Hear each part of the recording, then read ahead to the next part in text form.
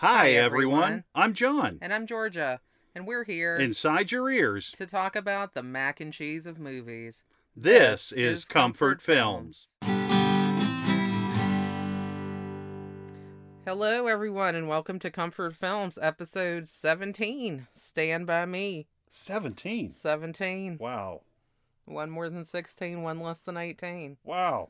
Almost legally able to buy smokes. You needed to watch this picture, you know? There were a lot of smokes in this movie. This is correct. Yeah.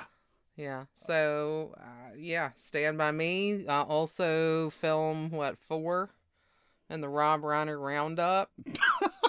That is correct. The Rob Reiner reign rages on. And another thrilling installment. And the Meathead Marathon. Yeah, I mean, it's a good thing that we are wrapping things up this week. Mm-hmm. First of all, because we kind of saved the best for last in a way, but also because I've run out of R words to use to describe the Rob Reiner Roundup. The Rob Reiner regulatory range. Yeah. I'm definitely going to have to get my dictionary out to continue. The Rob Reiner rectification. The reunification of Rob Reiner. Yeah, no, but anyway, Stand By Me. So this is another film directed by Double R. Yes. This time based on a Stephen King story, actually. A novella called The Body. Yes, that appeared in the novella collection Different Seasons, which also had another very famous movie and very well-loved movie based on a Stephen King story, The Shawshank Redemption. Pretty amazing that both of those stories came out of one collection, honestly. Yeah. And actually both were produced by Castle Rock Films, which is Rob Reiner's company. Basically, that's also a Stephen King town that he invented. Mm-hmm. So the Rob Reiner Stephen King connection runs deep. And nowhere, probably, in my opinion, is it better expressed than in this film. Yes, for me, I think I like this better than Shawshank, even. Although I haven't seen Shawshank in a really long time, so. I think I like this better than Shawshank because I like seeing this story with these kids because I can really relate to going out and playing and going on these journeys. Yeah. We had these woods behind my house, and we would spend hours, days, weeks out there. You know, we could never get enough. We had woods behind my house, and we had all of this wildlife, and then behind that, there was like this old foundation, and then there was like some wire that ran across the ground. We could never figure it out, but you would trip over it. It was, yeah, it was crazy. Behind that, we actually had an enormous sand pit. Oh, wow. Yeah, it was crazy. I mean, and when I tell you it's an enormous sand pit, that sand pit probably was about 25 feet deep. And I would say at the base, it was probably about, maybe 30-foot circumference. Oh, wow. It was enormous. That's pretty cool. And next to that was a cornfield. And that cornfield had so much history that you could actually find arrowheads. That's really neat. I mean, you didn't even have to walk 20 miles down the railroad track and almost get run over by a train. That scared me so much. Yeah, it is. It's the scary part of the movie. So I guess quickly, I will say that we're doing today's episode a little bit differently than we usually do. Mm-hmm. Usually we watch the movie, we take a few days to percolate. Of course, we've seen these movies multiple times before. Yeah. If not both of us having seen it multiple times, at least one of us. And this time, we've both seen this one a bunch of times. Yeah. But we haven't watched it in a while. I can't really say when the last time is that we watched this. Years for me. Yeah, I think, well, it has to be for me too, because I think we would have watched it together before too. But we probably would have. Yeah. This time, we have just watched the movie. We just turned the TV off and came in the closet and started recording. Mm-hmm. Fresh thoughts, straight out of the hot brain. No notes. No notes. Nothing. Shooting from the hip. Yeah. This could be great. It could be horrible. Only you can judge. That's correct. So, but we wanted to try something different. We wanted to just go for it this time and just go straight off the cuff, which is not something I normally do. And honestly, you don't either, really, at this point. You're pretty plan heavy as well. We Yeah. both are like outliners and all this kind of stuff. But this time we decided to rip it. So before I do get into our discussion, I do want to synopsize quickly, so we can kind of say what the movie is about.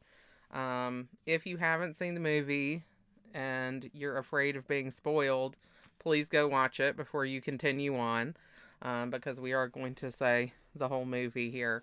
And we would prefer that you have seen it before we spoil it for you. It's a classic. Yeah, it's a really good one, and it's really worth seeing fresh. Mm-hmm. Even if you haven't seen it in a few years, go back and check it out again, because it's going to hit you different every time. It's just that good. So, our main character in this movie is Gordy LaChance, and his three friends, Vern Tessio, Teddy Duchamp, and Chris Chambers. So those are played by Will Wheaton as Gordy, Chris Chambers as River Phoenix, Teddy Duchamp is Corey Feldman, and Vern Tessio is Jerry O'Connell. So these four kids are kind of like close friends, best friends. Yeah.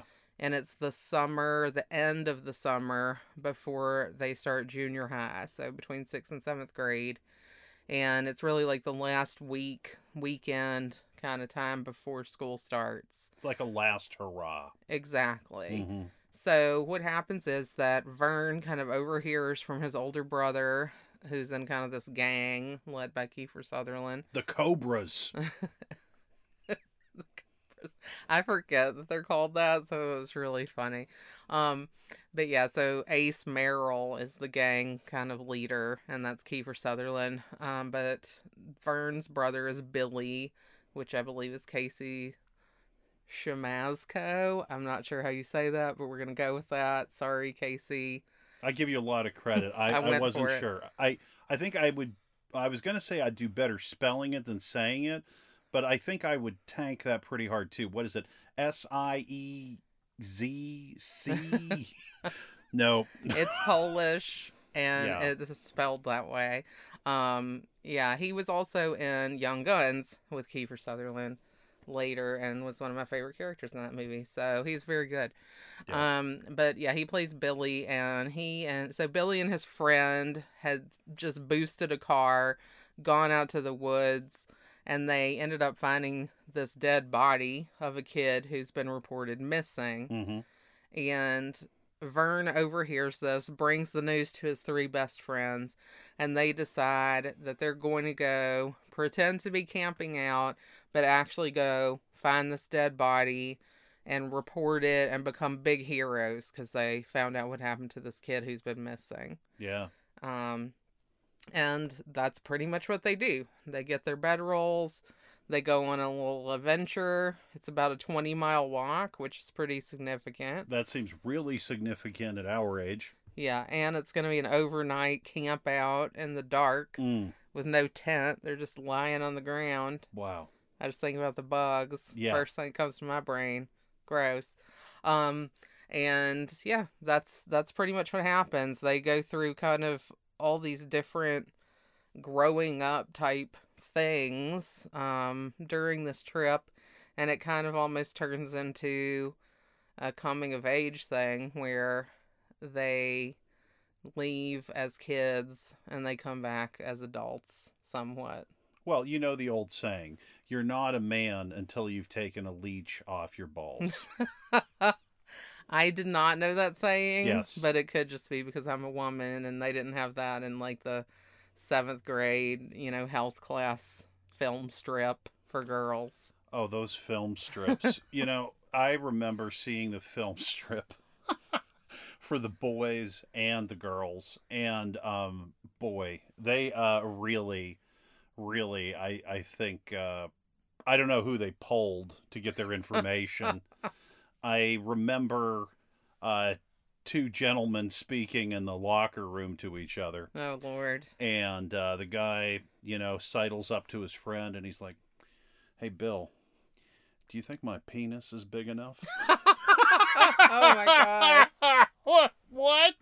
The parents laughed. All the parents were there, because they were, witnessing the sex education that they were giving us in grade school. Oh my And then I God. remember the ladies' video. It was two women who were adversarial, and the line came, "You're just mad because I got my period and you didn't." Ugh, oh, the Yeah. humanity of that. I was just like, what are we doing? And, Oh. even the teacher, when it was over, because I would always kid around, I went to the teacher and I'm like, what's the deal with the video? And she was like, yeah, it was It was pretty pretty awful. bad. Yeah. Well, I don't even know what we had, but I bet that this isn't a thing anymore. Like I doubt that there are film strips now. Yeah, I mean, I don't know if anything like that exists. I mean, I am glad. Maybe Be- they send people like a YouTube video to watch with their family or something. I don't know. well, it makes sense. And It would be a hopefully lot better. it would be a lot better. And then also, when I was growing up, I remember the physician giving this little booklet. Oh, I got the flyer as well. Yeah, No, this like was a booklet, dude. mine may have been like an actual hardcover book Oh my God. because mine had to tell you about periods and stuff. Yeah, Yeah, it's a yeah. lot. It was a lot of data that you had to be meeting when you were that age. It was a lot. And then it was like, I was in Catholic school, so masturbation was a sin, and we all enjoyed that. Everybody really needs to know about Yeah, it. we did need to know that at the time, and all of us abstained. All the guys were like, you know what, I'm not doing it, and I'm not doing it for Jesus. We did not talk about any of that in school, at home. No sex discussion whatsoever. No of sex, any no sort. TV, kind of like Yeah, Happy Hell Night. Happy Hell Night style. It was Mississippi. Like, I don't know. I guess they thought Immaculate Conception. Everybody had that. I don't know. I mean, no wonder it has the highest rate of teen pregnancy in the nation. Cough, cough. Well, I hope that whatever they're doing now to tell people about sex is better than like the jokey nonsense that we got. Film strips. Yeah, these super out of touch film strips that seem to be a lot more at home in like a Tim and Eric sketch. Or if riff tracks. Yeah. Short. A riff track short, it would be perfect. Yeah, that would be That great. would be Yeah. perfect. And Yeah. sorry we blew out the mic laughing. I couldn't stop laughing about the. Is my penis big enough? Hey, Billy. Is my Now penis big enough? I really need the clip of that film. It's That's a gonna be great one. And if I had, access to the clip, I would be so happy Well, to show it to you. the funny thing is that these are probably the same video, tapes or video strips on the projector that like our parents were watching. Like they never updated this stuff. It was always Oh. ancient. There were just so many old things that we watched that I think our parents might have had a piece of. Because I don't know about you, but we used to have in our auditorium in grade school, they would just say, "Oh, it's movie time." And they would actually have a film that was, really old that they managed to get their hands on the film. Like, we watched Old Yeller. We watched. Yeah, why do they make kids watch Old Yeller? It's awful. I think that Old Yeller, again, just turned into another comedy bit because I remember. You remember the Old Yeller song? Old Yeller, come back Yeller. Then I forget what the real next line I do was. not remember, and I no. Well, what they were saying was, Old Yeller, come back Yeller, get that 12 gauge shotgun from the shed. And then if you really wanted to spice it up, you would throw in like some barking or howling Oh my noises. God. Yeah, so I mean, it was just like a lot of dark comedy came No, from that. I was emotionally scarred. I lost many pets as a Oh, child. that would have So, crushed me. yeah, it was no good. It was very much no good. But anyway, back to Stand By Me. Okay. Rounding up the Reiner for one last time. The So, Reiner ride. so yeah, I mean, it's interesting to watch this movie again. Hmm. Um, I had read the book before I saw the movie. Yeah. I'm guessing you had not. No. Yeah. So for me, this was more watching something and seeing how it had been adapted. Hmm. Whereas for you, it was like encountering the story for the first time. And I think that's interesting. It's like an interesting difference between how we experienced this the first time. Well, the big draw for me was, of course, I was a kid and kid actors, and that's very exciting. And we were really lucky growing up because we had so many movies with people our age growing up. Yeah. And, Stand By Me, one of my favorite songs. Yeah. Oh, yeah. Oh, my gosh. Well, and this came out in 86. And Hmm. again, we talked about this before, but it bears repeating. Like in the 80s, there was kind of this major 50s nostalgia. Hmm. And this movie is set in 1959, so right before 1960, which actually is quite interesting as well because it's coming of age story, but it's also set in it's set in a time where things were going from the 50s to the 60s, Yeah. which was kind of a pretty big shift in the national kind of way of life, I think. Yeah. I mean, not instantly. Obviously, 1960 was a very different year than like 1969. But when you think about the 50s versus the 60s, you have a very distinctive difference between how you think about those decades. Yeah, I completely agree with you.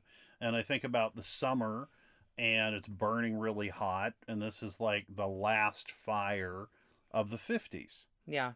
you Yeah, know? because it's the last summer for these kids to be kids before, they go into high school, junior high, high school, and have to think about, growing up and and I think also at this time, and we can really see that in this movie, the kids aren't necessarily kids like we would think of kids now either. Hmm. Like these kids had some pretty harsh Oh, situations yeah. going on in their lives. All four of them, really. Yeah. But particularly Chris, Teddy, and Gordy. Hmm. Gordy's life had been fairly fine, but he's just lost his brother to a car accident. Yep. And his parents clearly favored his brother over him Yeah. and continue to. And it's like a wrong kid died kind of a situation. Oof. Yeah. Which honestly becomes like a joke in other movies, like Walk Hard. Literally, those say the wrong kid died. Hmm. But that's basically the mood here, which is really difficult. Then you have Chris, who is in an abusive home life. Yep. And his older brother is part of this gang. His older brother's Eyeball Chambers, who's a complete jerk. Yeah. And then Teddy has been abused by his father, who has a lot of mental illness coming out of World War II. Well, and I mean, that's one of the first images that really sticks with you. At least, I don't know, I can't speak for you, but for me, is when they showed you Teddy, Corey Feldman, and they showed you his ear, and it was all burnt up. And it was because his father, they said he had these fits of rage, put his ear down, on the Stove. stove and just melted it. Yeah. And it's disgusting. Because it's just a regular, kid, your average everyday kid, but he's deformed because of this violence. Now, here's something I want to bring up that just as we were talking kind of kicked into my head. So, yes, we're going from the 50s into the 60s. And when I think about the 60s, I think about Vietnam.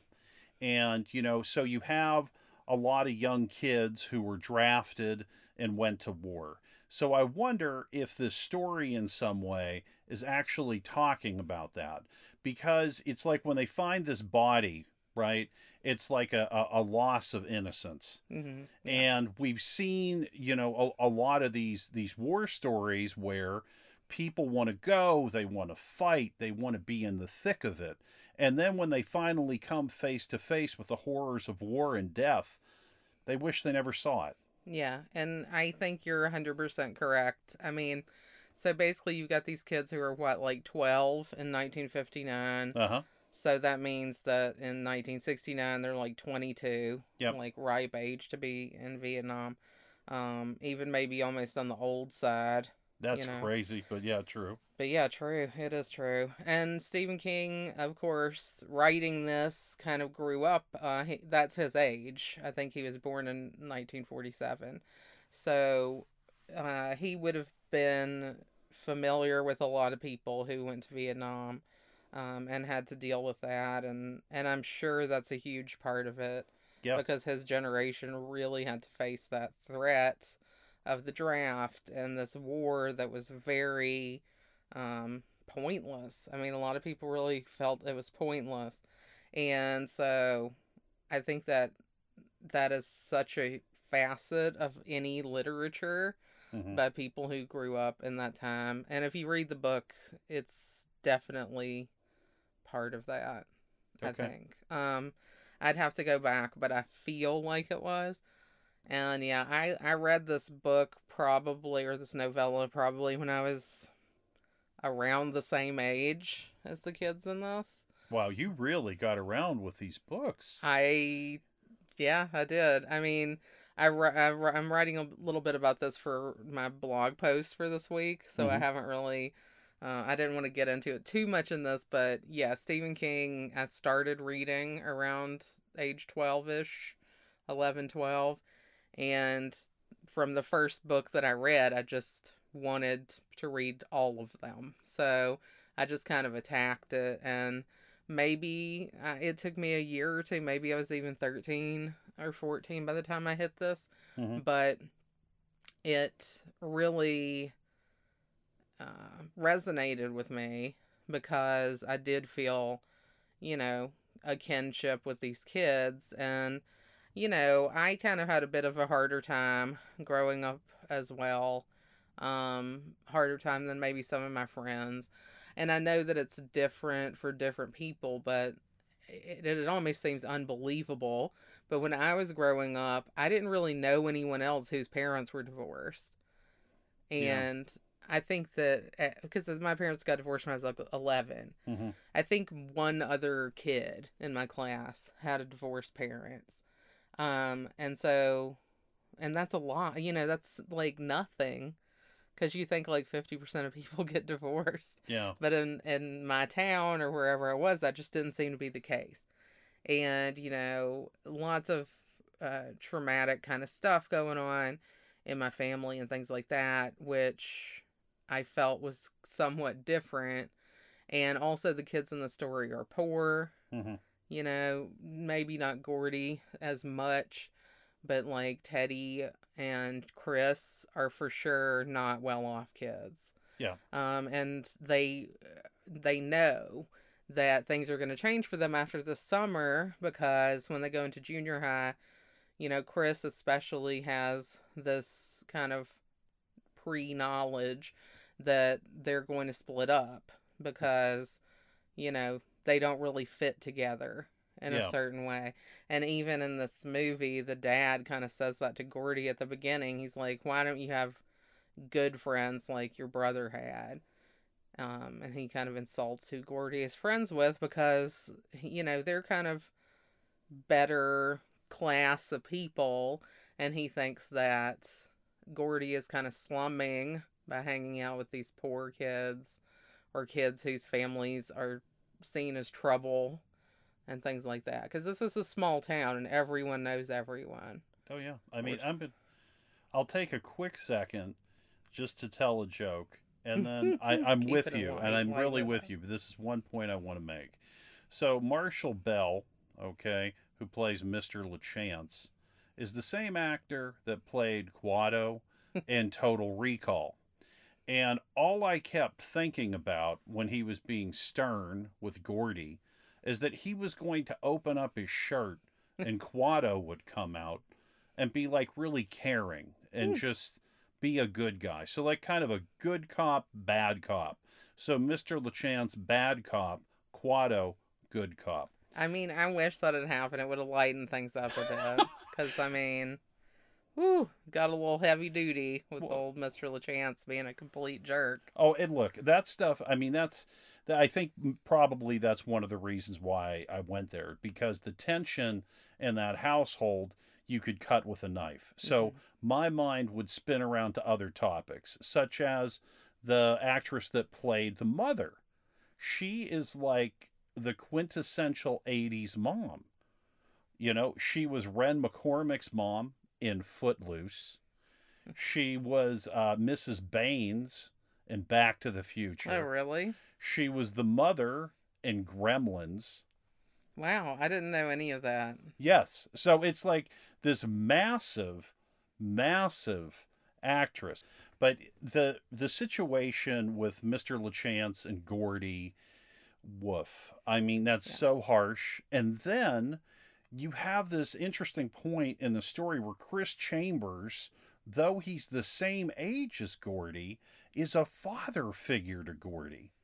Now that is something that really sticks with me. Yeah, and definitely an older brother figure, too, because Mm-hmm. you had John Cusack playing the older brother who has passed away, and there's a couple of flashback scenes where he's in, and Denny is like one of these supernaturally awesome people. Yeah.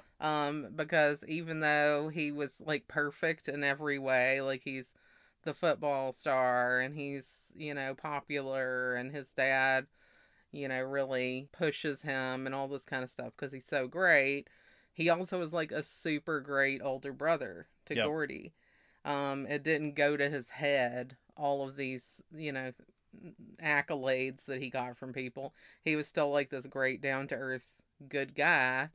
And Gordy is a victim here of both his parents' neglect and also of his loss of his brother, Yep. who he loved and who he, really got along with and cared about. So it's really heavy stuff for what's kind of a kids movie in a certain kind of way. Well, that's the weird part, right? Because I saw this when I was young, and somehow this is one of these movies where kids were allowed to see this. And I never understood that. But the logic behind it was there was just some swearing. It's some, good old fashioned fun. And, in a way, I get it. In another way, I'm like, Because what I thought was so wild is that right from the beginning of this movie, these little kids are just smoking butts. Yeah, they're smoking, they're cussing. Yeah. I And mean, everybody again, cusses, but I got to be honest with you. I mean, I don't really know anybody that young that was smoking. Like maybe you found a cigarette and you were trying to be cool and you coughed a lot, but these kids were just bona fide smokers. at like 12. Yeah. Yeah, I started smoking probably when I was 13. So, Oh wow. Okay. I mean, not regularly, but Sure. like it was the first time I tried smoking was when I was like 13. I probably didn't really pick it up regularly until I was like 16 or 17. Um, but I think I knew kids who smoked when they were like 11 or 12. Wow. I mean, I the first time I smoked was sometime in grade school, junior high. Like maybe it was sixth or seventh grade. And what happened was, um, we had an international fair in our auditorium, and this was very exciting. So to learn about all the countries of the world, each student was assigned a country, and so you made a station with all of the products of that country, and you wrote a report on the country, and Hmm. it was great. And one of the kids did Mexico, and he brought all these cigars. And the teachers didn't realize that they were real Oh cigars gosh.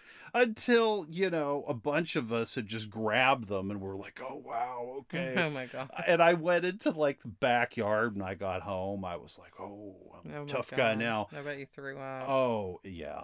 It Yeah. was, oh Ugh. yeah, it was harsh stuff. But yeah, that was my first smoking Well, experience right there. I think when we were growing up, it was kind of like the last era of people pretty regularly smoking. Hmm. I mean, I think smoking is kind of like an outlying thing now. I mean, people vape and things like that. Yeah, yeah. But in the 50s, like everybody just smoked like all the time. It was So the thing. kids being able to pick up cigarettes at home was like an easy thing, I think. Well, with going back to your point about, the loss and how these children can sometimes take on these bigger roles, like, Denny could be like a father figure. And the reason I mentioned Denny specifically is I'm thinking about S.E. Hinton. I'm thinking about The Outsiders. Mhm. I'm thinking about Daryl.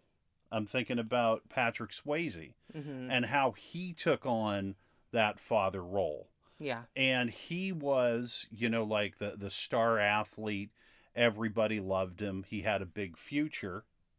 And then he went and worked a regular job. He worked, I think, for the phone company. Yeah, I'm not sure. Something blue collar anyway. Yeah. So, I mean, you have in that situation, once again, someone younger who's taking on the mantle of parent. So Mhm. it's a theme that we saw a lot. And Yeah. we saw a similar thing again. I'm thinking about S.E. Hinton in Rumblefish. Yeah, with a motorcycle boy. Correct.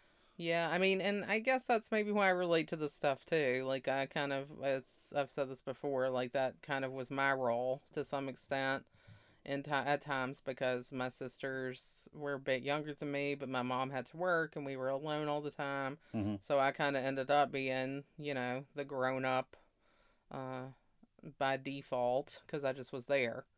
So, yeah, it's interesting to watch these things and see that dramatized on screen in a certain way because I don't necessarily know that I would have related myself to the character of Chris Hmm. when I was younger, Yeah.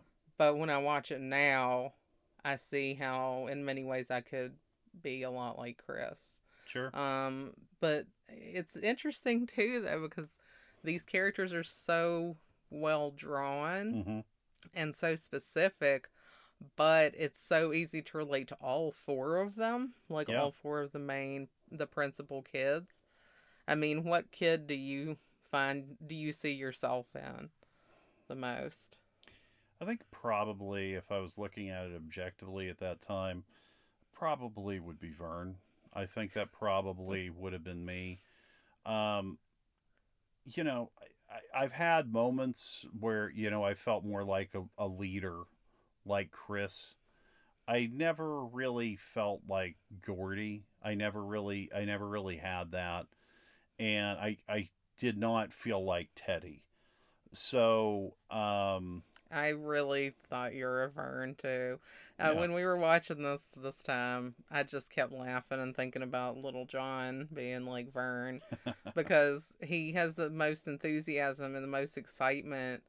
Like he's so excited about everything that he's like practically tripping over himself Yeah. 100% of the time. And he's just like a sweet kid, and he's just like in the moment, like in a really good way. Hmm. And I really like the character. I think Jerry O'Connell is freaking amazing, and he's also the youngest out of these four young actors. Oh, wow. I didn't actually. I was saying this when we were watching it, like before. I feel that I didn't notice the age difference with them as much, but this time I definitely did. Like River Phoenix is was born in 1970 and Jerry O'Connell was born in 1974. So like there's a pretty significant age difference there. River Phoenix was 15 during this, Mm. whereas like Jerry O'Connell maybe was like 12, 11 or 12 or something. Okay. So very different, I think, between those two ages, especially if you're like an immature 11 or 12-year-old, which I feel Jerry O'Connell kind of was. Hmm. And the Vern Tessio kid comes off as much more immature compared to Chris. So yeah, I relate to Gordy a lot. I think I was quite a lot like that when I was a kid. And the funny thing with this is it's all about like this friendship. And, the very ending, the writer is kind of writing like you don't have friends like you had when you were 12. Yeah. And I had no friends really when I was 12. Oh, wow. I really didn't have, I was super loner. I'd just changed schools. Mm. Things were very difficult for me around that time, as far as friendship. And I really didn't have any friends then. So I was alone a lot. And, I'm not actually complaining about that because I actually don't mind being alone, even then. And I liked, doing my own things and reading and things like that. But it's funny to me because it's all about like, this is like the prime years of having friends. And I was just kind of hanging out reading books by myself. Huh. That's hard. But, Gordy has like that kind of lonerness, even though he has these friends because of the loss of the brother. Yeah. So I kind of felt like, and also I think he's a little bit quieter, a little bit more of a thoughtful kid. He does have a really good sense of humor, but you kind of have to draw that out of him. And I was kind of a bit more like that when I was that age. But at the same time, I was a lot more mature for my age, which makes me relate to Chris in a certain way. Yeah, I don't know what your thought would be on who you see. Like, I see Vern in you a lot. I don't know who you see in me the most. It's funny. I didn't think about this at all. So you're kind of like Ace Merrill. Oh, yeah. No, I guess. I like to steal the Yankees caps right off your head and throw it in the ditch. Yeah. Maggots, Michael. I like to whip out my switchblade and threaten children over the dead corpse of another child. I mean, that's just, It's a my typical way. day. What do you want? Yeah, I'm not going to try to change you. Oh. You are who you are, and I'm proud to be with you. I would say probably I would go with Chris Chambers for you, if I had to think about it. None of the four really stand out to me as you. So I'm trying to think about what, for me, like, what do I think about when I think about you? I think about a caring person who has a lot of intelligence and seems wiser than their years. So that would be Chris Chambers. That's who I'd think about.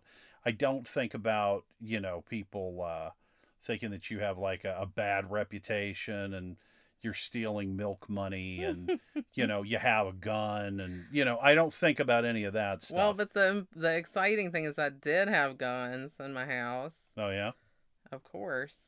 I lived in Mississippi, dude. I had to take hunter's education in 6th grade. Yeah, but you weren't like going out to meet your friends on the weekend packing heat. I mean, I could have. But you didn't. Who knows? You would know. I mean, I brought a knife with me everywhere. Everybody had a knife back then. I had a pocket knife I always had with me. Yeah. And, because I always like to whittle, that's like my deep secret. I really enjoyed whittling, and it was really fun for me. And so I always had a pocket knife with me. Yeah, no, I wouldn't have had a gun because I just don't like guns. Exactly. But I grew up around guns, so it wasn't like that big of a deal necessarily. Yeah, I mean, I was always kind of like the parental friend. Sure. So yeah, and I was always like the trying to do what's right and trying to take care of everyone and trying to make sure, everybody felt okay. Mm-hmm. So yeah, I see that in a way that I probably never would have thought I was like, but I'm very, it's funny because I see myself a lot differently than other people see me. Mm-hmm. And also I think I tend to be fairly balanced kind of a person. So it's almost like anytime I see like a group of people portrayed in a movie or a book, I can see a little bit of me in all of them. Mm-hmm. And when I even write stories where I have like 2 or 3 main characters, I kind of split myself up among the 3 rather than having one representative. And it's funny when I talk about reading this book and watching this movie, when I was just starting to write, you know. I mean, I wrote little stories and things when I was little and really young, but then when I started really thinking I'm going to be a writer and started writing things, Yeah. one of the first stories I really remember writing is almost like a full rip off of this story. Look, I mean, there are elements of this story that I'm like, oh, wow, these really stuck with me.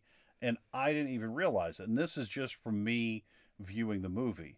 And one thing, I mean, I guess we're not alone in that because Kiefer Sutherland's look in this is very similar to The Lost Boys, Yeah. which came out the following year. Yeah. Yeah, I mean, that's pretty much what he was playing at the That's time. it. Yeah. But yeah, and I've seen a movie that you made in college where Oh, you yeah. had a character who is very visually similar Yeah. and speaks similarly to this Ace Merrill character. So I I never see that realized it. influence. But I think especially when you're writing, Hmm. people who just start writing by kind of almost copying Oh, yeah, for sure. what they like to read. Hmm. And Stephen King was like exactly what I wanted to read. That's all I was reading. And so when I started writing, a lot of my early efforts were very much just like take like exactly what Stephen King did, change it up 1%, and now you have a new story that you wrote. So it's really funny when I like think back on those initial writing efforts that I had.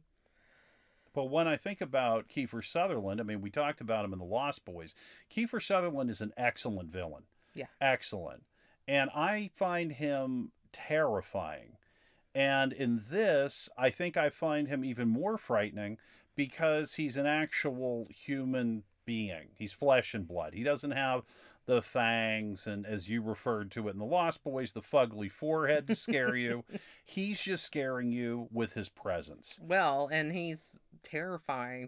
frankly, in this. Yeah. And not just to the kids, but to his own friends. Yeah. Like, I mean, there's a scene where they're like playing chicken with, in the cars. They're like driving next to each other, and this truck is coming head on at him. Mm. And the two guys that are in the car with him are pissing their britches. Yeah. Because they're about to die. And he doesn't flinch. No. The most nerves that he has is that he's switching his toothpick from one side of his mouth to another. And he ends up running the truck off the road rather than swerve and lose the game.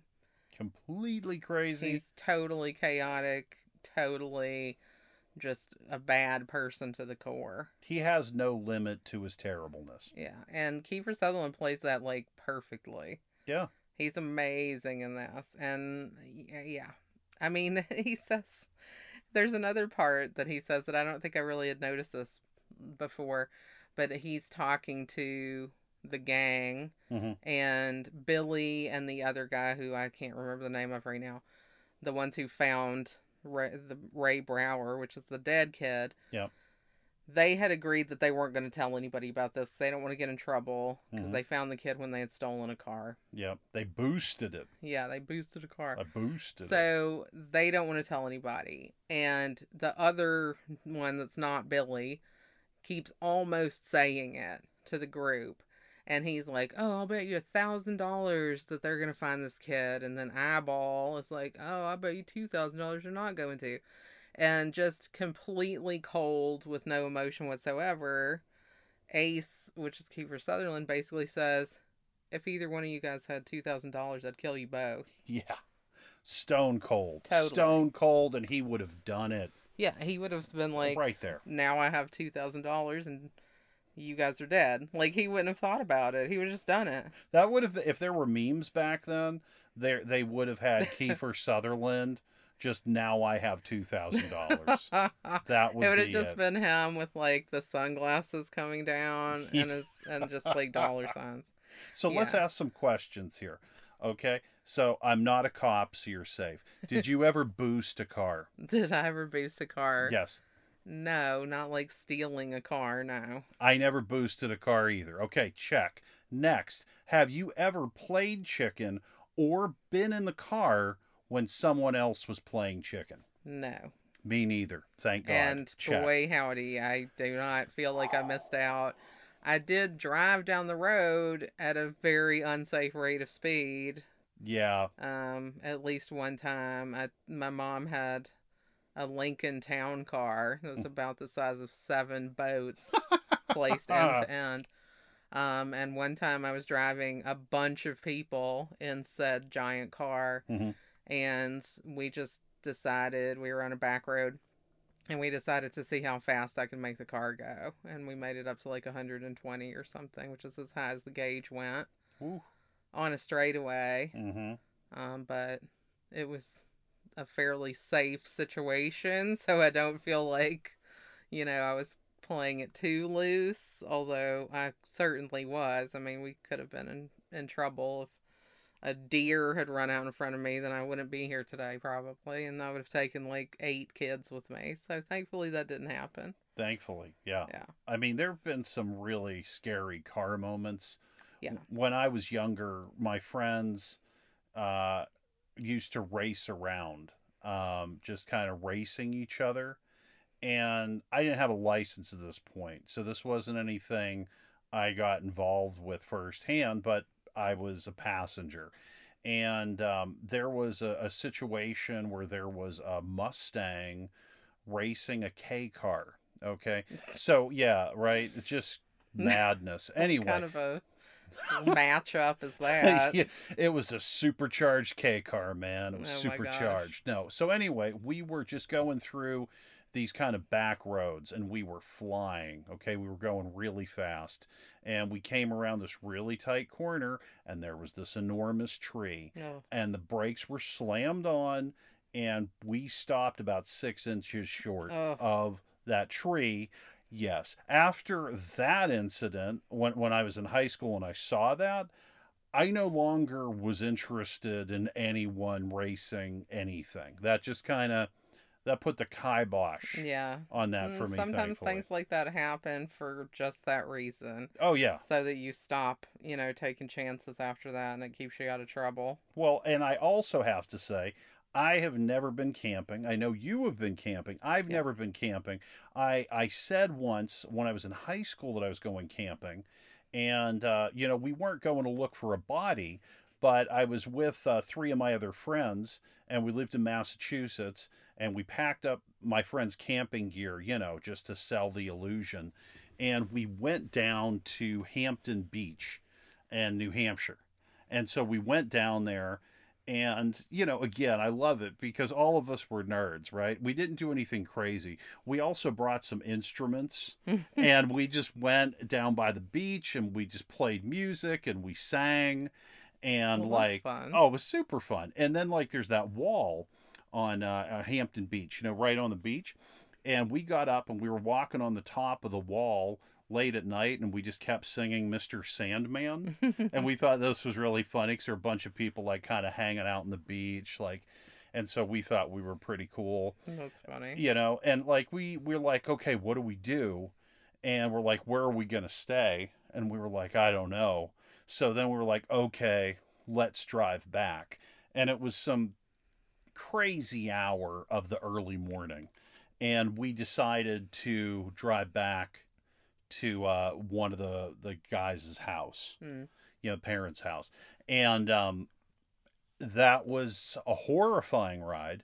Once again, I wasn't driving, but the problem is everyone was so tired in the car that they kept falling asleep. Oh, God. This also included the driver. No.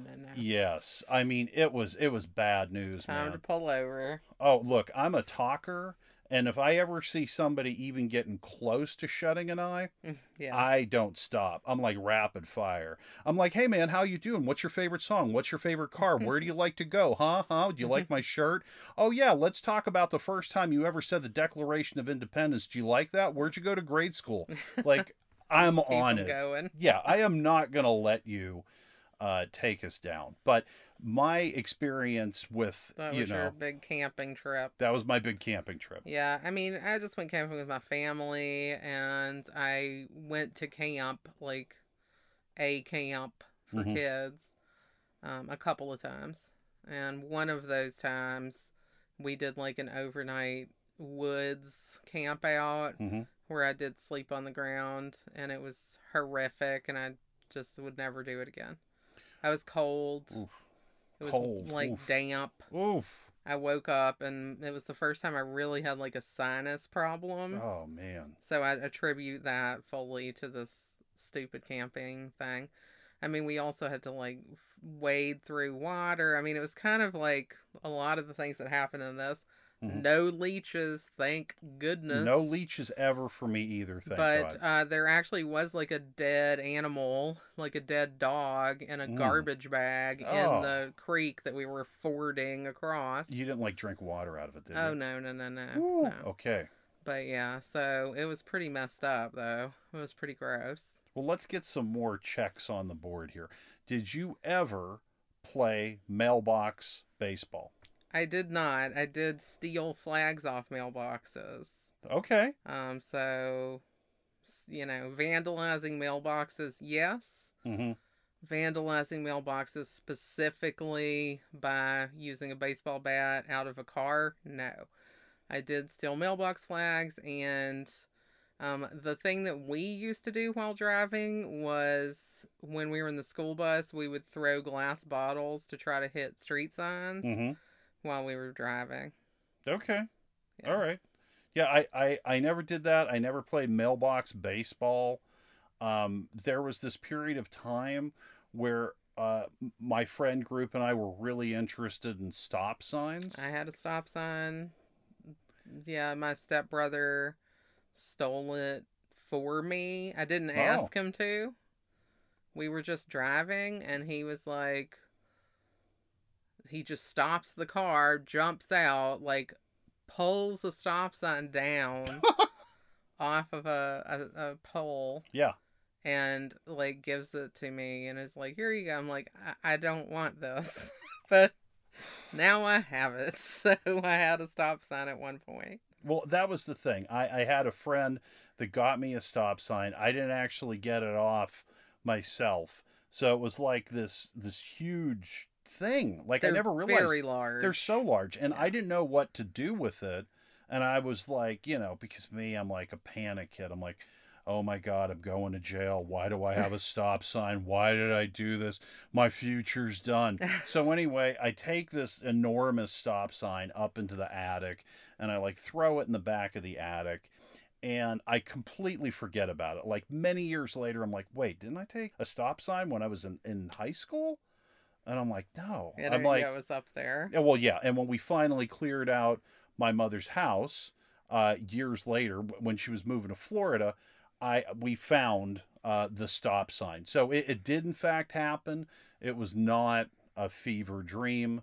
Yeah. And okay, did you ever have uh, older kids bully you? Kind of like in this, how you have, the younger kids and then you have the older kids, the Cobras, led by Ace Merrill. No, I did have some bullying happen, but it was peer group bullying. It was like same age as me, like at the same time that I'm talking about, where I moved to this new school. Very insular school. I've actually written about this on a blog post before, about what it was like when I first started going to that school. It was really difficult because all these kids already knew each other, and I was like this weird new kid from, far away. Yeah. Not that far, but in Mississippi it seemed far because it was more than like 2 miles. So, yeah, that was difficult, but I wouldn't think, I don't really remember ever having an issue with older kids, Mm-hmm. specifically like it is in this. And I didn't have any older siblings. So, like, that was part of it with the kids in this. Yeah. Like, because Chris and Vern, two of their older brothers, are in this, like, Ace Merrill Cobra's gang. Yep. So they're kind of used to getting picked on by these older brothers Mm-hmm. and the older brother's friends. But I was the oldest, so I didn't have that. Well, I have a memory that was Halloween, and I was out with my friends. We were trick or treating. We were just being normal, and we were walking down this road that looked like It looked like a horror movie. I mean, it's Massachusetts, it's fall. What do you want? But you see the trees, you hear the wind blowing. It's kind of a dark road that we're on. This one part of the road didn't have any houses, and there's this car flying down the road, Oh. and we kind of, we jump off to the side. And what happens is this car slams on its brakes, comes to a halt, and the doors open up, and it's these high school kids. We're grade school at this time, and they are huge. We're talking football players. And I'm pretty sure they were drunk, but at the time, I mean, I'm like a naive kid. I don't know anything. They're like, "Who was throwing eggs at our car?" And we're like, "What? We didn't throw any eggs at your car. We didn't throw any eggs at your car." Like, "Who threw the eggs at the car?" And they come at us like they're gonna, take us down. So I'm running down this road. We're all running. And at this time, to make this even more scary, I had a really bad compound fracture in my left arm, and it was mostly healed at this point. I went through a series of casts, and I had one that went basically the whole way up my arm, and at this point I was just with one that was on my forearm, and I was running, and this enormous football player just clotheslined me, just took me down, and I hit hard on that Mm. pavement, man. And I was like, oh man. And I was terrified that my arm had Yeah, it broken again, rebroken. Oh, which thank God. God it didn't. And then they just kind of intimidated us some more. They laughed and drove away. Yeah, I mean, I ended up hanging out with older kids to some extent, because my stepbrother, who my mom married his dad when I was like 14, he was probably like 16 or 17, and we had already known each other from church, he and I, so we Yeah. had hung out together and played video games and done stuff. And then I was friends with some other kids who were a bit older, through him or just through school. And then my best friend later in high school had an older brother, and we did stuff with him and hung out with him. Hmm. So yeah, I didn't really have that experience so much. And also, it probably is by virtue of the fact that we just didn't have that many people around. I mean, in this movie, they say that there's like 1,200 people or something in the town, Hmm. which is actually double the size of the town I grew up in. Oh wow. Okay. So, just not a lot of kids generally, in that place. And kind of everybody knew everybody. Okay. So, I think, their parents would have tanned their hides if they were bullying us like that. Yeah. All right. What else? Well, What one of else the you other got? things I'd say is with Stephen King, anything I've read with him, music plays a very big part in it. He'll talk about the songs, and it's integral to the story. Yeah. You'll see that. And in this, the soundtrack was fantastic. This was music from an older time that I loved. I Mm-hmm. was a really big fan of the Del Shannon song Runaway. It was used as the theme song for a short lived television series called Crime Story starring Dennis Farina. And so I always wanted to hear the song Runaway. And it's not like now where you have Spotify. We didn't have the record. I mean, I was a young kid. I wasn't going to go find this. And so what I would do is I would listen to the oldies channel on the radio nonstop, waiting for Runaway to come on. And when it finally did, I was thrilled. Like, you have never seen a kid so happy in your life. But along the way, I picked up all this older music, and it became a part of me. So even though I'm not from this generation, the music really does resonate with me, and it gives me this feeling of nostalgia. And I feel that the relationships between the friends are actually very relatable. Like in my neighborhood, there was a bunch of us that lived on the same street. There were a lot of kids, in my neighborhood that were the same age, and we would all hang out together. And we all did have, this distinct personality. And as we talked about, I was Vern, so that was there. But what I want to talk about with the music is I've never read the novella. does the music play as large of a part in the novella? This is a good question. I am 99% sure that they do say that, like, Vern, I believe, had this transistor radio. So, like, they Okay. were listening to music, and that was kind of what was happening in the movie. Mm-hmm. That while they were walking through the woods trying to get to where they were going, they were listening to the radio as they would go. And I think the radio always plays like a big part in Stephen King. I think you're 100% right. He is always referring to specific music. Yeah. And even in at the beginning of his books, he often is putting in music like lyrics from a song or something like that that's germane to the story. Mm-hmm. So yeah, I don't remember if it refers. I haven't read this novella in probably, oh my, 20 plus years. Oh, wow. I'm guessing it's been a really long time. I kind of want to Okay. pick it up again. Yeah. I mean, we've got it. We do have it. Mm-hmm. So, and I recommend it very strongly. I recommend actually all four of the novellas in that collection, different seasons. They're all great. Different, but great.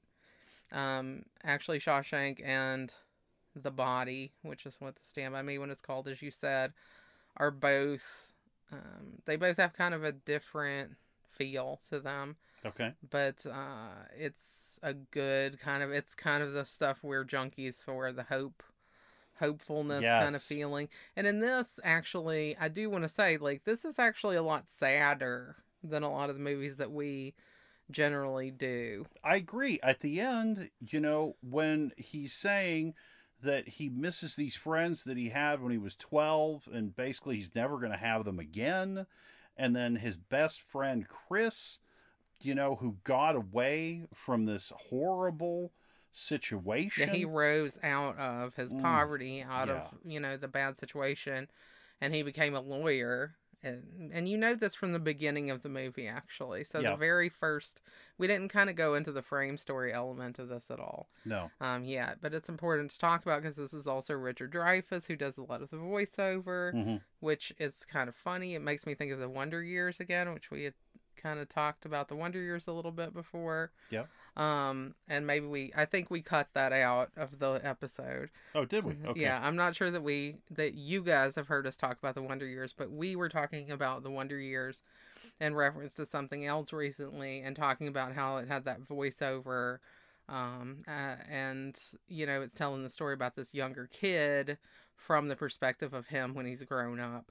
And that's what this is too. So you have Richard Dreyfuss playing the writer, Hmm. and he's the grown up Gordy, and he's talking about this happening because he's just read this newspaper article about a lawyer named Chris Chambers who's been killed in a knife accident, or somebody attacked him with a knife, I guess. No, that what happened is he was in a fast food restaurant, and there were people in front of them there were two guys in front of them that got into a fight, and one of them had a knife, Oh yeah, okay, and he went to break it up, and he got stabbed in the neck. yes, And they said he died almost instantly. So he died trying to keep the peace and be a good person, which was the exact opposite of what everyone said about him when he was growing up. yeah, exactly, yeah. Thank you for clarifying that.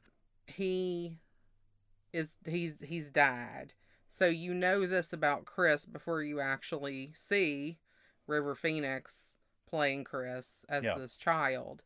And, through the story, you get to know who this person is. Sure. And then I think at the end, you probably remember, oh, wait, yeah, this guy died.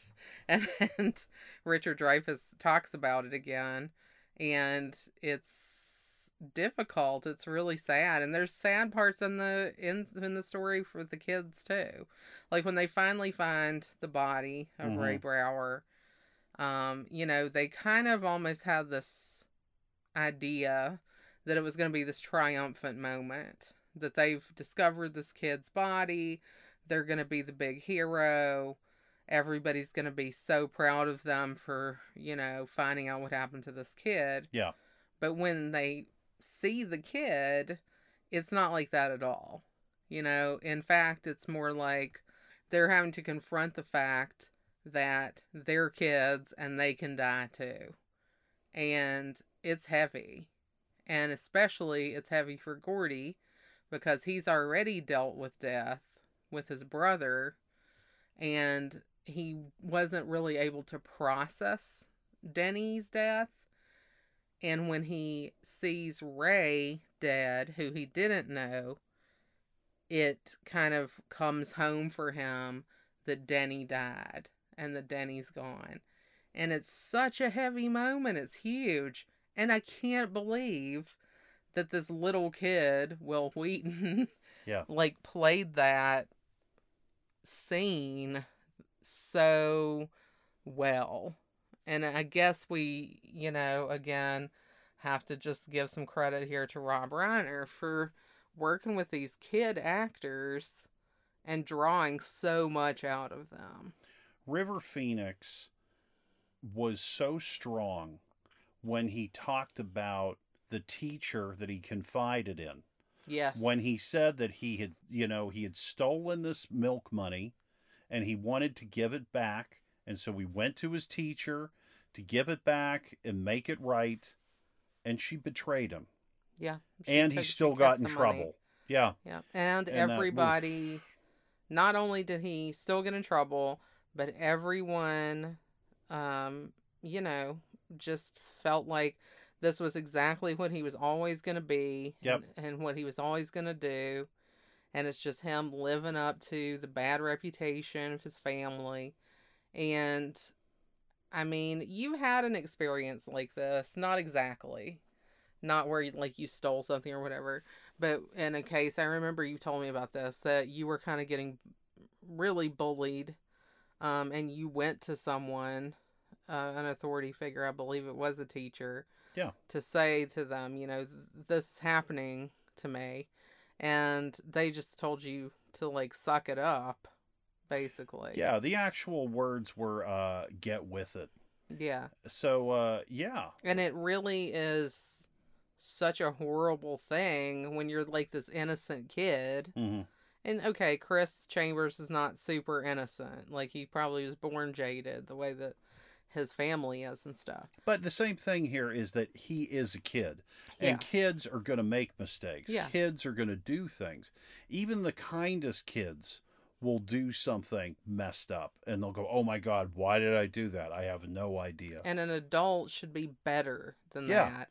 And this is such a huge disappointment the first time that you realize that not all adults are going to do what they should do. Yeah. It's a huge blow. It's a lesson that you have to learn, but it is not an easy lesson. No. And that was the hardest part of the movie to me, is that scene in particular. And that's truly the reason that I said that I felt that I related to Chris Chambers, is because of that. Yeah. I've also had situations where I've counseled friends, or I've been there for friends, or you felt like you were a father figure to them just because they needed help, and when you're out there, when you're kids and you're out there on your own, a lot of the time, you need to look out for each other. And again, that was something that's been reinforced in everything. Like we mentioned, The Outsiders, right? We saw that with Daryl and the way he treated Pony Boy. Yeah. And then we also saw that with the Motorcycle Boy and the way he treated Rusty James. As a matter of fact, when the Motorcycle Boy went away, Rusty James didn't know what to do at all because he needed someone, to be there for him. So it's a, it's a big deal. It's a big deal. And it also ties in to what we talked about with all these 80s movies where there were all of these absentee parents. Yeah. And we saw that in The Lost Boys, which once again had Corey Feldman. And I always think about Repo Man, which I know we haven't discussed yet, but that will definitely happen. This story is packed. I mean, the movie is only an hour and 28 minutes long. Which is crazy. It doesn't feel like that.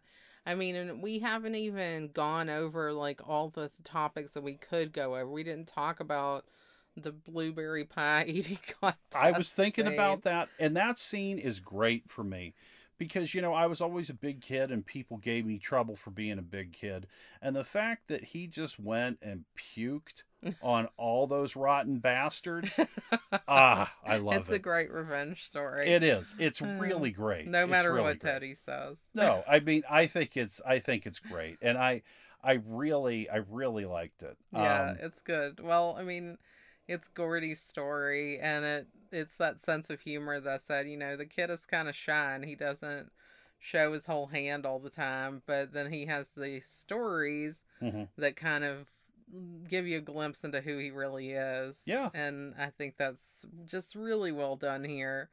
And I'm sure like for Stephen King, that's sort of autobiographical to some extent because I've read On Writing and I know that, when he was a little kid, he was already writing stories and, really knew he wanted to be a writer from the time he was the same age as the kids in this. And there is an autobiographical element to the story, with him, going to see this body apparently and having these three friends and that later on actually in real life I believe the story is that all three of those friends passed away Mm. and he was the only one who didn't die, Oh, which is crazy. yeah. But and yeah, it's great. And we saw a clip actually of Rob Reiner um before we saw the movie because I looked it up because just with our roundup rampage run of Rob Reiner, I wanted to know what was his favorite movie that Mhm. he's done, and he actually says that Stand By Me is that movie for him, not necessarily because he thinks it's his best, but just because it's the one that makes him feel the best about what he was able to do, and it has like an autobiographical feel to him to some extent because the kids are around the same age at the same time that he would have been growing up. And yeah, I think that that's so clear to me that he could relate, Stephen King could relate to these characters because they do have such a realness to them, and the kid actors are so good. They're great. Well, here's another thing that I thought about. So, Jerry O'Connell, okay, as we know, is Vern. And Vern, with his excitement, is very much like Stephen First as Flounder in Animal House. This is That true. same excitement, like I always think about Animal House. Wow, this is great. He's so happy. And there's like a similar line from Jerry O'Connell where they're all sitting around, and they're talking about girls and he's like, "Wow, this is a great time." Yeah, he's just really having a good time. I actually remember saying or doing something like that when I was a little kid too. We had some kind of a picnic day for school Yeah. where they, actually just took us to the park and we spent all day in the park and had a picnic lunch and just played on the playground and stuff.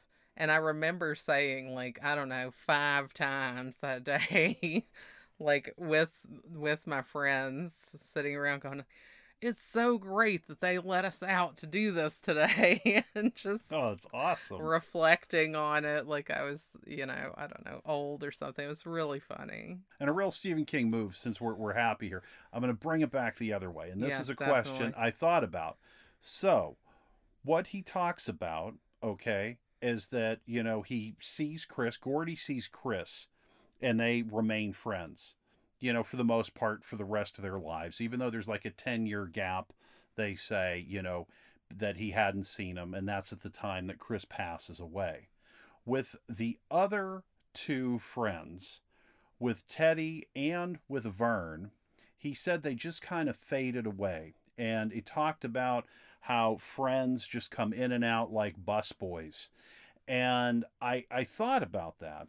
And I thought, well, if this story happened now, would Gordy have been on Facebook trying to connect with them? And I'm thinking he probably would have. But this is the weird part. Would that have been good? Or if you have this wonderful memory of your friend from a long time ago, and everybody changes, when they get older, is it better just to have this wonderful memory? That's a good question. And I think it probably depends on the person. It depends on the friend Yeah. and what's changed about them over the years. I mean, I do think that, we haven't gone to, well, you might have, but I haven't gone to any of my class reunions or anything. I have kept in touch on social media with people I went to high school with and things, but it is different to just see what somebody's life turned out to be versus what you knew them as. And I'm not saying that it's always this negative thing, because sometimes it's not. No. Sometimes you see somebody who really blossomed. I can think of somebody in particular who kind of always seemed a little bit lost when we were growing up and didn't seem like he had much idea of what he wanted to do. And then he grew up and he became very successful in a very niche kind of a way.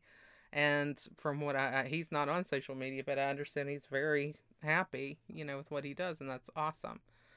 But, there's other people who, got married really early and kind of faded out, and you don't really know what happened to them. Yeah. Or, people who became parents early and things like this that I couldn't really relate to because maybe I was going to school instead. And, I'm probably, if it wasn't for the fact that my mom still lives in the place where I went to high school, and she actually teaches at my old high school now, that's kind of the only link I really even have to that place anymore. And if it wasn't for that, I'd probably be the mysterious person that people are like, well, whatever happened to Georgia? Because I'm not there. So, I went off and I lived in Massachusetts for 11 years, and now I've lived in California for 11 years. And, I think that there's things like that happen, and you always do kind of wonder. And now it's much easier to find out than it ever was before. But yeah, sometimes you don't want to know. Sometimes you wish you didn't know. It's weird. I mean, I've found out much later that somebody I knew died, had been gone for years. And things like that. It's difficult because then you have to try to process that now when it's something that happened years ago. And it's difficult in that respect. So, yeah. Well, that's, yeah, I mean, this is a really big question that's posed in this. And I don't think we could fully understand the weight of it until we got older. And again, that just shows you how many amazing layers there are in this story. Oh, yeah. I love this thing. Well, okay, here's something else. Okay, I'm shifting gears again. I'm bringing us back up. Chopper, sick balls. Oh, yeah. That story about this junkyard dog that is going to chew your scrot off. And then it turns out it's this cute dog that you could just cuddle and give peanut butter to, and the line is, this is the first time that I found out, what it's like when you come face to face with a legend. So like you're facing a tall tale, and instead of it being this, dreadful, terrifying dog, it's essentially, a cute puppy. A half a Labrador type of a dog that's just nice. Yeah. Yeah, the funny thing about that scene for me is that I remember watching this movie, must have been on network or something, when I was in college with my best friend Melissa, and it was edited for TV. I hated that lard butt. Get out of here. Get out of here. In that scene with the dog, they didn't say Chopper sick balls, which is kind of annoying because balls isn't even like that bad. I mean, ass isn't even that bad. No, but they changed it to Chopper sick kid. Get out of here. And Melissa got so mad. She's just yelling at the TV like, sick kid. What, does he have the flu? I mean, she was so mad. She hated it, and it just made me laugh to death because she was so angry. Edited lines Chopper sick kid. What, does he have the flu? She's gonna laugh if she hears this, because I don't even know if she remembers that, but we talked about that for a long time after because it was so funny. It's Anyway. great. I mean, the way they would edit lines for television, I mean, that was a true Yeah, art. I would love that job I to would come up with these too. alternate lines. We would get awful though. It would be really fun. You see what happens when you find a stranger in the Alps? That's the Big Lebowski. Yes. How'd you get that scar? Eating pineapple? Yeah. Scarface. Yeah, these are great. I mean, It's just nuts. that would be the dream job. Get out of my house. Get out of my freshly vacuumed house. Oh my gosh. Well, Hmm. I don't know. I think that probably about wraps it up for me here. Yeah, I mean, I'm sad to close the book on this one, and And on the Rob Reiner rigmarole. roustabout, The Rob Reiner Rockin' Robin. Ricochet rebellion. Yep. That's Hmm. that's really it. I mean, But yeah, so I kind of am sad to shut the book on the Rob Reiner stuff too because it's all been so phenomenal. yeah. And he does have other great movies that maybe just don't quite fit into our milieu here. Well, it's funny because, as we talked about Stand By Me, my initial memory was it was a good time with some great actors, that would make me think back to when I was a kid. Yes. And then when we went and we watched it this time, yes, there was laughter, there were these good memories, but there was also this, It ooh, was I'm yeah. going to cry. That I'm was going to cry. No, I'm not Tootsie going Mosh. not going to cry. I'm not going to cry. No, I'm going to cry. No, I'm not going to cry. Oh And no, I just cried. I was like, all right, I'm gonna cry. Here we go, crying. I tried to do like some really good faces of like pensivity, if that's a word, just to try to look like I was just really You were focusing on. steely focused. Yeah, I was just like I'm really focused in on the cinematography here. I wonder what lens that is. No, I was like full crying, sadness. But I mean, that's cool. Yeah. It was nostalgic. It was emotional. Mhm. And I'm like you. I generally only remember kind of the fun and funny parts, Yeah. but it is way more rounded of a film than I gave it credit for, in a lot of ways. And this is what Rob Reiner does. Like he captures the reality of the human experience pretty darn well. Suck my fat one, you cheap dime store hood. Gordy LeChance's last stand Yeah. there. Excellent. Like it just and it's just all of it. So good. It's so so good. good. It's a great movie. Um, Oh, and this is one thing I do want to mention. I thought that when Teddy saw the body at the end, that might have made him possibly, I mean, maybe I'm just projecting, a little bit less self destructive. Because throughout the film, he was courting death. He, in my opinion, wanted to get hit by the train and die. yes, he kind of did, and I think that part of that was just because he had this admiration for his father, Yes. who was also self-destructive because of his PTSD Mm-hmm. from World War II. Yeah. And I think that yeah, Teddy admired his father and wanted to imitate his father in a certain way, and that turned out to be the way, was by courting death. I don't know. I don't know if he changed or not. I don't either. Like I said, I think I'm projecting, because it's just I want good things for Well, these in the guys. movie, when they say what happened to him later, they say that like he got in trouble with the law and Mhm. things like this.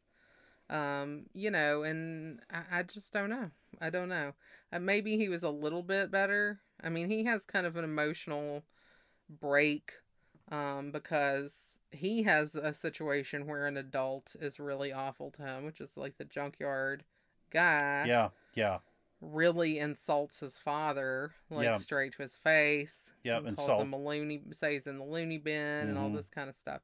And it really, really bothers him. And it was interesting because Gordy's perception is that Teddy is way overly attached to his dad.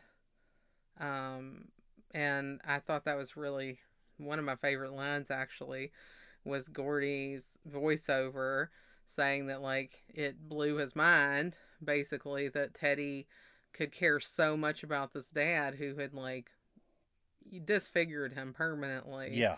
when he couldn't, when Gordy's own dad couldn't give two shits about him or whatever. Yeah. And, it was just really interesting dad issues stuff um, being kind of discussed in the movie. And the friends, stood up to the junkyard man. They were Yes. there. And that's something that we saw throughout the film is each one of those kids looked out for each other. Yeah. And I loved that. It was all for one, one for all. That was the way in this story. Yeah. Man, it was great. Yeah. It's just a really, really good movie about this really strong relationship between these kids and all the stuff that they go through and how they're kind of navigating this really difficult time of life as a team, And finding like all the insecurities that they have, being able to speak them freely. And I think that was because they were young. And when you get older, you don't necessarily, go out in a coffee break and start talking about these things with people. It's Yeah. not as easy. I mean, that's flip. But I mean, really talking about your emotions in this way as clearly as these guys do with each other, I mean, that is a level of honesty that you don't really get to maintain. I mean, it's something where I felt that their talks with each other and their relationship with each other, though it might not have completely changed everything in their life, I think it helped, particularly in the case where Chris talks to Gordy and Gordy says he's no good, and Chris is like, no, you're good. And the other thing that Gordy remembers is his brother's positive feelings about his writing. Yeah. And And so yeah. you have there was there was that I don't know, therapy, I Well, and guess. Gordy also puts Chris on a different path because Yep. he says to him that, you don't have to take what you're dealt. You don't have to just go do shop classes Yeah. because you're, poor and people think you're stupid. You're not stupid. You can take the college classes. You can take the smart classes. You belong in the smart classes. And that kind of changes the trajectory of Chris's life. Well, that's fantastic. This is a very positive note to end on. Yes. That those two guys were able to make such a positive impact on each other. Yeah. That's And awesome. Chris's life ends too early. Yeah. His life is too short, but he has a life that he would not have been able to have if it hadn't been for his friendship with Gordy. And you take a look at the lyrics from Stand By Me, right? Mhm. Right? Whenever you're in trouble, just stand by me, right? It's good stuff. Man, perfect. Really. Perfect. 10 out of 10 for me. 10 out of 10. So it almost seems stupid to do the food thing that we always do, but it's our tradition. It is. So what would you pick for your food? I would think about a big diner cheeseburger. When they brought the meat, I just saw that clump of meat on a stick, and I started to think about some of the really fat burgers I've had in my lifetime. Now, I don't think they were cooked over a campfire, but I just thought about this huge burger Yeah. because so many times in my life when I've gone out with friends, it always, turned into something where you would be going out to eat. And where were the places that you would go out to eat? It would be, kind of like a diner thing. It reminded me of Friendlies growing up or Ground Mm. Round, these old, kind of local regional restaurants. Yeah. And, just sitting down with your friends and having that fun. So it's that comfort of the burger, and of the friendship. And I'm actually going to go for another food as well. It also made me think about these big chocolate chip cookies that my mother would make me when I was a kid. And I would come home after school sometimes, and as a treat, it would basically be like she took 4 chocolate chip cookies and put them together and just made this one huge one. Oh yeah. Okay. Right? It was very cool. And she's like, "Here you go." And it was so good, and it was That's a so great warm. treat. Yeah, it's like a great memory, and I always remember like coming in after playing in the snow when you're cold, and you take a shower and you warm up. You get out all those wet clothes and you take the shower and you put on like your pajamas and you feel warm and happy, and then there is this massive cookie to greet you. Yeah, so those I that's a twofer, but both are very comforting, and both remind me of when I was younger, and that sense of friendship. That's great. Yeah, I was actually also going to go with a cookout hamburger. Nice. A hamburger just that tastes different because it's been cooked over, a flame, Mm-hmm. whether it's on a grill or over a campfire, just on some white bread. And I also had to say that one of the parts of the movie that made me think John is Vern was the campfire part where they're cooking these meatball hamburgers on a stick, Mm-hmm. and Vern's falls right off into the fire, and I was like, "Yep, John's would have definitely fallen off the stick." It would have, and then I'd be like, "Guys, you have another one? Could you guys maybe help me out?" And then, I like it that he gets back into the fire and he gets his burger back, and he's a very happy man. Yeah, that was so John-esque that it just made me smile. So yeah, that would be my pick as well because it makes you think you're never really cooking out a hamburger by yourself. It's always a group activity. Yeah. Usually on a camping trip or a cookout with friends or something in the park, and so there's it's a food that comes with people, and that's what this movie reminds me of. Yeah. Yeah. All right. All right. So that was our Stand By Me episode, and that was the end of our Rob Reiner Run Meathead Marathon Mm-hmm. series of Rob Reiner movies. It was great. It was fantastic. I've loved all these movies. They were all so different, Yeah. but they all had this great Rob Reiner stamp Mm-hmm. of good humor and somehow still talking about feelings and being very real and very human, and I really loved that. It was like a happy bowl of chicken soup. Yeah. Yeah. That was my Princess Bride food. So, Oh, it was? yeah, chicken soup. Oh my God. I'm getting old, guys. No. Can't remember anything. Maybe I just told all the same stories. No. Well, Oh. maybe we did. Who knows? We're gonna find out. But yeah. Next week, we don't even know what we're going to do. Nope. So, we're not telling you. Yeah, it's a hush hush game. It's a secret. It is. And we're pretty excited because anything could happen. Yeah, we Yeah. just don't know. We just have so many options and so many choices. We're just not quite sure which direction we're going to take. No. So, stay tuned. The suspense must be killing you, I know. Mm-hmm. But soon enough, we'll all know. Yeah. And yeah, but no matter what it's going to be fun. Yeah. And it's going to be a good movie that we love to talk about. So, as always, jump on our socials and follow us if you don't already. Run out and tell a friend that you know a good podcast about movies, and it's called Comfort Films Podcast. And hit us up if you have any thoughts or suggestions, and we would be happy to hear them. We always love to talk. All right, everyone, as always, stay comfy. Stay comfy.